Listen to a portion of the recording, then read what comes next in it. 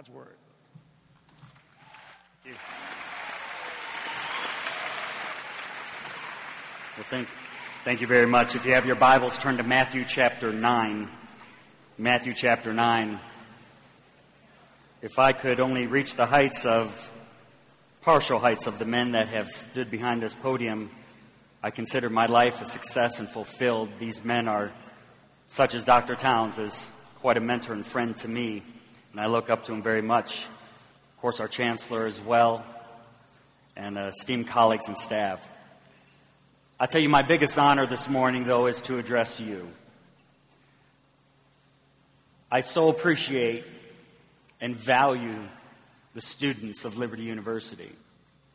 It is an incredible honor and a privilege to be able to minister to you and to contribute at least a small portion of your academic and spiritual development.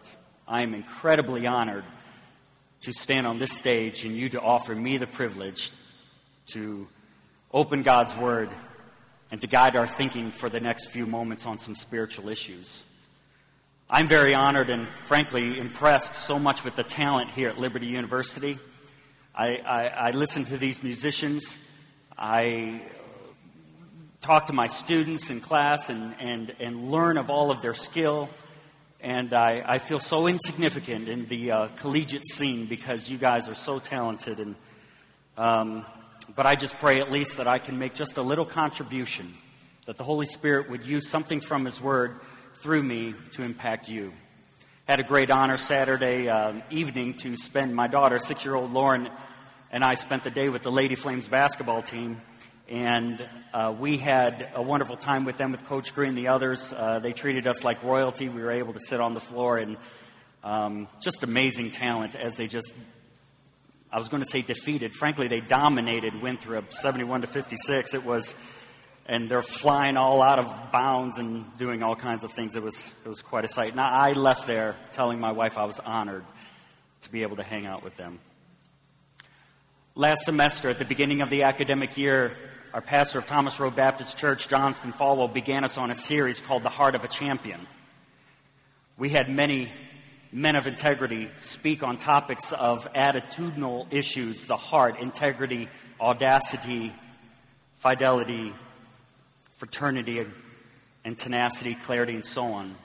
It is this semester, on January 16th, Jonathan Falwell opened up our spring convocation on Wednesday by introducing part 2 of this series, not a heart of a champion, but this time the life of a champion. And he stated that because if we inculcate attitudes in our heart, we cannot help but display them outwardly. And he asked that we would draw your attention to portions of the Scripture that would talk about living the life of a champion. Because those words are indeed true, that if you store them away in your heart, you cannot help but to act on them. There will be a noticeable difference. In fact, the Proverbs say in Proverbs 23, verse 7a, it says, as a man thinks in his heart, so is he. Therefore, if we store the heart of a champion, then we can assume that there will be a noticeable external outward difference. Therefore, he spoke on January 16th, the life of service. It's today that I want to draw your attention to one verse out of Matthew's Gospel. One verse that talks about the life of a champion, not so much an attitude or an action, but just this simple, broad fact, this principle, that the life of a champion will be a changed life. The life of a champion will be a changed life. I must admit that I've wrestled a little bit with this topic because as a professor and as a teacher and talking with many of you, I have to assess where we are in our school year and what kind of challenges that you're facing. The sermon ought not to be the same in the spring semester as it is at the beginning of the fall, because we have gone through a cycle of the academic series. We've seen final exams. Some of us might have transferred into the school. We have had various exposure to all the tests and finals. We've had roommates and requests to change roommates and dorms, and we've gone through this whole battle in life, and we know how the academic season goes, so now it's just round 2. Therefore, things are a little fresh, things are a little more rehearsed. And I'll be honest, I prayed this week. I prayed really with all my heart. I said, God, what would you have me share? What would you have me share? And I tell you, one thought that kept on rehearsing through my mind, this thought. The Lord just kept on telling my spirit, Ben, encouragement is in order. Encouragement is in order. So I bring you today a sermon full of encouragement. I think we're around environments and wonderful speakers that teach us the wonderful teachings of God's Word and prescriptive imperatives by which to obey God. But I think it do us well to just pause for one convocation and just spend this time reflecting on God's Word and just with a heart of gratitude thanking Him for all He's done. Because some of you are back this semester that you would not have if things left to your own plans. You would not be back here studying at Liberty University, and God has you here and you're grateful. Some of you went home on Christmas and break and the New Year break, and you looked at the family and you wondered how it would be like, and because of God's great encouragement and great mercy and great peace and great forgiveness, you were able to have peace, and you might have had just one of the best holidays you had. I think it would do us well just to pause for the next few moments and to study God's Word and to just be encouraged and thankful and grateful for what God has done for us. So I would like to draw your attention to one portion of Scripture in the Gospel of Matthew that is full of encouragement. Yet, upon the outset, it does not seem that way. The story seems dire at first. It seems as if we're going to introduce yet once again a negative story, and something that's just going to end with a negative story of someone defaulting in their lives and someone having a horrible life and someone not obeying God. But this story has a bright light at the end. And I hope my goal today is twofold. First of all, I want to encourage you that anybody in this room can be a champion for Christ. For God is waiting and willing to change a heart that is conformed to His will. Secondly, I also want you to focus on God's Word and ask Him this: God, please place your Word on my heart exactly where it needs to go. I want you to take God's Word, put yourself under the scrutiny of it, and say, God, teach me from this one verse. Am I this person? Is my heart welling up with praise? To do a little assessment and to be encouraged that anybody can live the life of a champion. The verse is found in Matthew chapter 9, verse 9. Our one verse says this: Jesus went on from there and saw a man named Matthew sitting at the tax collector's booth. Follow me, he told him. And Matthew got up and followed him. Let me read that again. Jesus went on from there. He saw a man named Matthew sitting at the tax collector's booth. Follow me, he told him. And Matthew got up and he followed him. What is so interesting about this verse, if you don't get it right now, here's the point. It is not necessarily this verse that is so poignant. It is everything that leads up to that sentence. For Matthew to write that sentence is to have, I believe, the quintessential example of God's power and how He can change a life. That one sentence, I think, is one of the most beautiful portions of Scripture to talk about how God, with His awesome power, can change a life. He can change a life. He is a testimony of a changed life. He is a trophy of God's grace. But it's all that leads up to that one sentence to where it all makes sense. That one sentence. Let me share a few facts about the Gospel of Matthew. The Gospel of Matthew is written by a man named Matthew. I know that doesn't take a lot of rocket science to figure out. It has 28 chapters. 130 either direct quotes or allusions to the Old Testament, so this individual knows Jewish history, Jewish writings.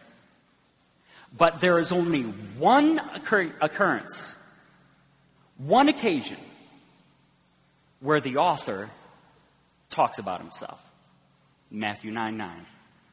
Out of 28 verses, he brings up his name once. And it is, frankly, in the absolute worst portion of the Gospel of Matthew you could imagine. It is in the most disgraceful, the most lowly, the most shameful chapter in all of Matthew. Aside from the list of the names of the 12 disciples in Matthew 10, this is the only occurrence. This is the only time where he brings up his name. And it is horrible. If I were Matthew, writing in Matthew, the gospel, I would probably maybe put myself in a great chapter like Matthew 16. Matthew 16 is where Jesus says, "Who do men say that I am?" And Peter said, "Thou art the Christ, the Son of the living God." If I were writing the book, I probably would have said in the next verse, and I, Matthew, said, "Amen, I believe that," and I was right there with them. No. Maybe Matthew 17, the Mount of Transfiguration, where for a moment the glory of the Lord showed. We frankly don't quite know what happened, but their faces glowed and they saw the Father and Moses and Elijah, and I would have said, and I stood kind of nearby watching it, and I witnessed the glory of God. No. He uses Matthew 9:9, and that's it. And it is in the worst place ever. You have to ask the question, why? Because God wanted the message of the Gospel of Matthew to be filtered through and affected and infused by the passion of a man who had a horrible life, but who at the time of writing had great gratitude and thankfulness to God. He wanted Matthew, in light of his past, to be the mouthpiece for God's truth. For this book talks about a lot of end times and eschatological things of where God will conquer evil and conquer the world, and he'll set his establishment. He talks about the kingdom. This book talks about forgiveness. This book talks about restoration and the dealings with evil and God's glory and holiness and forgiveness. And he wanted all of those truths to come out of the mouth of a guy that was just despised in his society. God can use a life that has changed. God can use you and change your life. I'd be foolish to think that there isn't at least some people here that would say, "I've gone through all of fall semester, and trust me, Dr. Terrace, I've tried to be spiritually strong. I've tried to be disciplined. I've tried to have my devotions. I've tried all of these things. I've gone to the spiritual emphasis. I've gone to convocations. I've gone to prayer leaders. I've gotten my study guides. I tried to do this morning time, tried to get alone, and it's just not taking. I just can't get it." And then you look at all these worshipers, and you think of all the people in theology class that answer the questions. They know all of the scriptures, and you feel so behind, and you feel just, frankly, at this point that you're just going to give up. Trust me, friend, do not give up. Because God will take you exactly where you are, and he will baby step your spiritual walk. God never gets down on someone for taking baby steps. All he wants you to do is grow. We're going to see a man that took the baby steps of spirituality and began to be the one who out of his own mouth proclaimed great truths. God can use a changed life. You can be a champion for Christ. Little statistics about a tax collector. Tax collectors were one of the most despised people in all of society. Tax collectors, in fact, they had a list of the most despised jobs in the first century. The first job was a prostitute. The second job was a tax collector. Why did they hate them so much? It's because tax collectors were ones that owed their life and gave oath to Rome, and they literally had that job to cheat their own countrymen. A tax collector, to have that job, here's what you would do. You would go over to Rome. You would line up in a line, and Rome would say, "We have a tax collector position. We have it on the intersection, a very, very busy intersection of Capernaum. It's like a toll booth. Everyone's got to stop at you. You get to exact taxes." And then people would actually start bidding to pay money to have the job.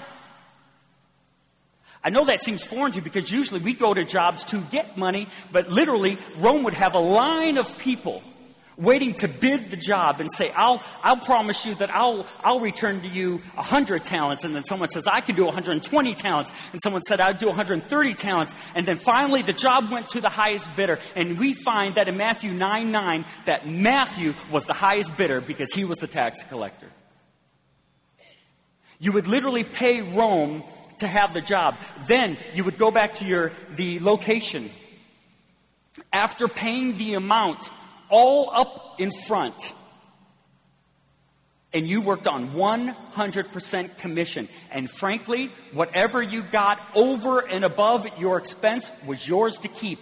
Rome didn't care. As long as they got their money, they didn't care what taxes you made. You could misweigh the weights and measures of something they're carrying and exact taxes on them. You could say, I believe that there are certain threads in your prayer shawl more than what you're saying. They could exact a tax on it. They could say, no, I believe that you have this many livestock. And they say, no, I don't. You say, you have a full authority of Rome. Therefore, you could make taxes and make taxes. It was in fact, the richest people in the first century were tax collectors. So despised were you, is that Rome would turn you back to your little tax collector booth and they would give you 2 armed guards. They chose local people who would sear their conscience and not even care about who they're taxing, their own countrymen, because they said local people know what to look for. Local people know where their friends and family members are hiding. So we need someone whose conscience is seared, someone who doesn't care about their integrity. We need someone that's local, that knows the routine, that will pay the highest money, that will say, promise me, that's not a big payment because I will exact 3 times as much, and I'll live in a mansion, and I'll look square in the eyes of my family and steal their last dime. And therefore, the Jewish writings said, the Talmudic writings said, quote, it is okay to deceive and lie to a tax collector because that's what they deserve. Nice holy writing, right? They literally would exile him out of the synagogue. They literally would say that you have no right to be in the temple for worship. The parents would actually, in fact, there are reports where parents would actually hold funerals for their son if he became a tax collector. They went back and he stole from everyone. In fact, there's a verse, in Luke chapter 3, verses 12 and 13, it actually says when tax collectors came to John the Baptist, the verse actually reads as follows. It says that when the tax collectors came to John the Baptist, they said, we want to be baptized. Now, what do we do? And he said, after you're baptized, verse 13, don't collect any more than what's required of you. Everybody knew they cheated. And they said, once you get your life changed, once you get saved, change your ways. Once your heart gets changed, John the Baptist said, you've got to change your life. Did that stop them? No. They got death threats. Their families were shamed. They were exiled of the synagogue, and you must know the synagogue is the social environment of their lives. It is 6 days a week. It is one of the most populated areas. It is literally being outcast from society. They could not involve themselves in temple worship. In fact, they promised that every tax collector, upon their death, as their casket would be going through the streets, that literally you had permission to throw rocks at it. It was so despised and such a disgrace. Parents would hang their heads. Parents would disown their children. They would hold funerals for them. This job was the low of the low. And it's the man who literally said, I don't care. It's all about money. It's all about money. And he didn't care about the shame that he brought. In fact, every time in the Bible the word tax collector is mentioned, every time the word tax collector is mentioned, it is always coupled with another word of someone who is incredibly sinful. It's always coupled with prostitutes or adulterers or extortioners or sinners or wicked people or debaucherous situations. Tax collectors were the epitome of someone who was incredibly low and the most desperate and the most despair and the most wretched and the most nauseating, the most repulsive people. That is the man that wrote the Gospel of Matthew. In fact, if you look in your Bibles, Luke chapter 18, we have this account. Luke 18, verse 10. 2 men went up to a temple to pray, one a Pharisee, the other a tax collector. The Pharisee stood up and prayed about himself. Quote, God, I thank you that I'm not like other men. Here comes the list. Like robbers, evildoers, adulterers, or even like this tax collector. Verse 13, and the tax collector who stood afar off. This Pharisee is saying, I'm so glad I'm not like those wicked people, those extortioners, those prostitutes, those adulterers, and like that tax collector. And he's at the temple for worship. And you notice in verse 13, the tax collector has to stand far off because he relinquished his right to enter into worship. A Jewish man not permitted to enter into the temple. A Jewish man that shamed his family. A Jewish man that said, I don't care what people see. I'll still cheat them and deceive them. I'll take the worst job in the world. That's the man God used to write the Gospel of Matthew. You know what the sad thing about this is? He knew better. He knew better. Matthew came from a God-fearing home. Matthew was saturated with scriptures. In fact, if you look in your Bibles at Luke chapter 5, verse 27, when other writers talk about Matthew being a tax collector, listen what they say. Luke 5:27, Jesus left the town, saw a tax collector, this is Luke's recount, named Levi. They don't call him Matthew, they call him Levi. Levi's his birth name. Levi means that he was literally in line for the Levitical priesthood. That's why Matthew is riddled with over 130 direct quotes or allusions to the Old Testament. He knew the scriptures. He knew what was right. He knew what was wrong. And he still threw it all away. He had every right. He was prepared to one day be trained to literally offer sacrifices for the sins of his people. He was on his way to be trained to literally be one of the most sensitive people to sin and be the most pure of heart in his community. He was in line to literally be able to confess the sins of his countrymen, but he knew better and still he gave it all away. I cannot help but think that some of us in this room who are not right now living a changed life, you know better. It's those times in your life where you reflect on those situations that finally solidified and seared your heart and hardened your heart, and you think back to those familiar memories, and you think of how you got off the path a little bit, and you think about what happened, and then you think how you didn't pray, you didn't confess, and then you start rehearsing those moments, and it's those memories you wish you could just take away. You just wish you wouldn't have gone one step farther, but you did, and you knew better. This man is at the low of the low, and he was rehearsing in his mind, I knew better. Why do people continue in sin, though? Because they feel they can get away like Jonah from the presence of God. Maybe God will just wink at their plight. Maybe God will just ignore them and start blessing someone else and not deal with them. We try in our own mental capacity to get away from God, and we feel like maybe He just has it. Ecclesiastes chapter 8 says that literally the heart continues to sin because God doesn't judge us immediately. We think God hasn't dropped the hammer, so He doesn't care about me. We just continue in sin, and you know better. This may seem as if the story is going down. It gets worse before it gets better, but there is a bright hope at the end. After a tax collector would bid for Rome and receive the job, he would walk away and know that instantly with his bodyguards, he is an instant millionaire. But then there are records of many tax collectors literally stopping in their path and coming to their senses. Just like the prodigal son in Luke 15, where he was eating with pigs, and the verse says he just came to his senses. We have records of tax collectors literally with one little remaining inkling of integrity in their mind and compassion. They literally said, I have just entered into a deal that will shame my wife, my family, my children, all of my blessings, all the things in life that God's going to give me, all my social life. I have just shamed that. And so many tax collectors had a plan. They began in secret asking around for someone who would sit at that table for them.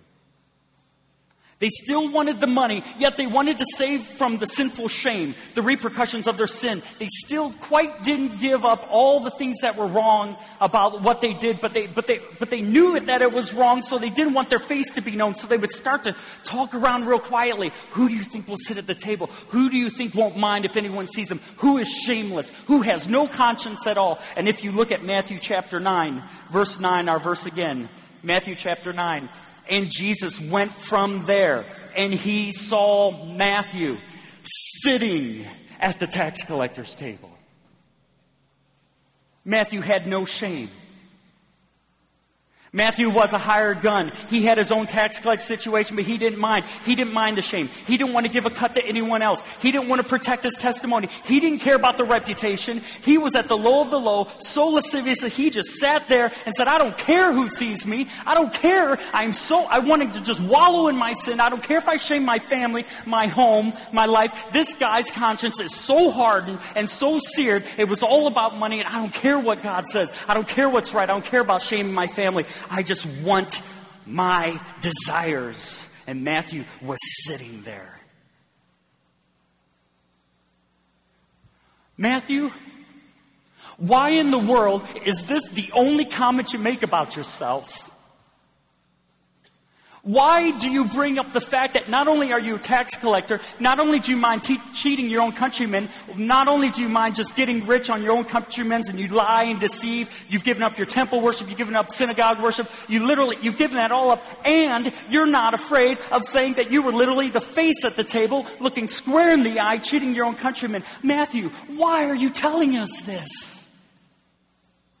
Where is there a place where you tell us your life got right? Come on, why is this the only sentence you're telling us? And Matthew says, I'll tell you why. Because I put this right into a chapter that talks all about sick people needing forgiveness. And I wanted to share my testimony in my life. If you look at the beginning of the chapter, you see 3 words that repeat in Matthew chapter 9 over and over and over and over again. The words are sick, then sins, forgiven. You see it again. Sick, sinners, forgiveness. Sick, sinners, forgiveness. All throughout Matthew chapter 9. I read quickly. Follow me. Matthew 9 verses 1 and following. Jesus got off the boat, crossed over, came to his own city. Then he beheld them that brought a paralytic one on the bed. Jesus saw their faith, saying to the paralytic man, Son of, be of good cheer, here we go, sins are forgiven you. Verse 3, at the same time the scribes murmured and said, this man blasphemes. Verse 4, Jesus, knowing their thoughts, said, why do you think evil in your hearts? Verse 5, is it easier to say, here we go again, your sins are forgiven, or rise and walk? But that you may know that I have power on earth to, here we go again, forgive sins. Then he said to the man that was paralytic, arise, take up your bed and walk. You look at verse 10 and jump there after our verse. It came to pass that as Jesus sat at the table in the house, many tax collectors and, here we go again, sinners came and sat down with him and his disciples. And when the Pharisees saw it, they said to the disciples, why does your teacher eat with, here we go again, tax collectors and sinners? When Jesus heard this, verse 12, he said to them, those that are well do not need a physician, but those who are, here we go, sick. Go and learn this. I have mercy, not sacrifice. I've not come to call the righteous, but sinners to repentance. Sick, sinners, forgiven, sins, forgiven, sins, forgiven. Verse 10, sinners, sins, forgiveness, repentance, and right in the middle, Matthew offers his life's testimony. I, Matthew, was the worst sinner ever. I was sitting at the tax collector's table. I was the lowest of the low. My conscience was so seared. But then God walked up to me and gave me another opportunity to live again. And I heard his words. And I took him up and followed him. God gave me the opportunity to live again. My life is shameful. My life is full of shame and despair. But right in the middle of my despair, he walked up and gave me an opportunity to live again. And my friend, God can give you the opportunity to live your life again as a champion for Christ. It doesn't matter your spiritual walk up to now. He will forgive you and restore you and make you a champion for Christ right now. And out of your mouth can utter truth of change. Out of your mouth can change your heart. That's why it is of no surprise that in Matthew chapter 16, verse 26, this man says, for what does it profit a man if he gain the whole world and lose his soul? For what does it profit a man if he were to gain the whole world? And I've tried. And lose his soul. Nothing is impossible with God. Nothing is impossible with God. I don't care your background. God can use you. Nothing is impossible with God. I've seen people engrossed in sin. God can change you. I've seen people harbor familiar, unfortunate memories for a long time. I'm telling you, God can wash them away. Nothing is impossible with God. I've seen people engrossed in sin. I've seen some of us when we have prayed on my office floor and we have literally seen the moment where God has released you from the bonds of being tied and bound to that familiar sin. Nothing is impossible with God. I've seen God give some of you some cravings for God's word and purify your mind through his word. I'm telling you, we have both witnessed nothing is impossible with God. I have seen him heal families. I have seen the Holy Spirit stop a dad from hitting his children. I've seen a sick-driven wife come home. I have actually seen the very moment a prodigal son has come home. I'm telling you, nothing is impossible with God. God's power is great. He is too good. He is too kind. He is too loving to leave you where you're at. It may be a hard course and a hard path to start, but nothing is impossible with God. He never wishes ill will upon you. He never wishes ill or desires of any kind other than what is for your benefit. Nothing is impossible with God. If God can create the world, if God can put the stars in the sky, if God can die on the cross, if he can save fallen man, if he can give us undeserved grace, undeserved merit, undeserved mercy, if he can take this man and break his heart and cause me to hunger and thirst after righteousness, then I tell you, no, I testify to you that nothing, absolutely nothing, is impossible with God. Nothing. Nothing. He is too good. He is too kind. He is too loving. He can change you. It's hard. But he can change you. He wants to change you. Don't compare. Don't contrast. Just right now. God, I want to start right now. You can be a champion for Christ.